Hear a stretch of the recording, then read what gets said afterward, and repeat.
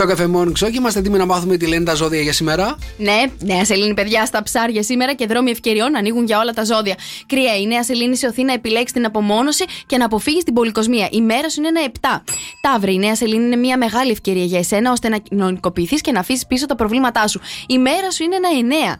Δίδυμε, η σημερινή ημέρα είναι κατάλληλη για να αρχίσει να δραστηριοποιήσει ώστε να πετύχει τις φιλοδοξίες σου. Η μέρα σου είναι ένα 9. Καρκίνε, μια ευνοϊκή και απόλυτα τυχερή ημέρα σε περιμένει σήμερα. Η μέρα σου είναι ένα 10. Λέοντα, σήμερα ανανεώνεσαι ψυχολογικά όπως και συναισθηματικά. Η μέρα σου είναι ένα 10.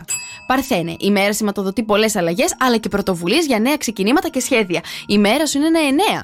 Ζυγέ, καταφέρνεις να βάλεις τη ζωή σου σε τάξη, να οργανώσεις το χρόνο σου και να βελτιώσεις την καθημερινότητά σου. Η μέρα σου είναι ένα 10.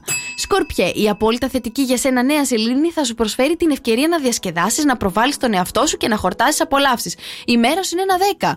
Τοξότη, η σημερινή σελήνη σε οθεί να ασχοληθείς με την οικογένεια και το σπίτι σου. Η μέρα σου είναι ένα 8.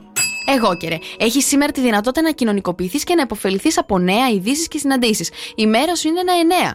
Υδροχόε, η νέα σελήνη θα σε ωφελήσει αρκετά ώστε να καταφέρεις να απολαύσεις τις μικρές χαρές της ζωής. Η μέρα σου είναι ένα 9.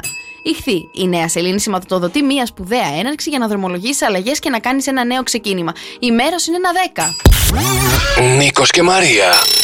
Στο Cafe Morning Show.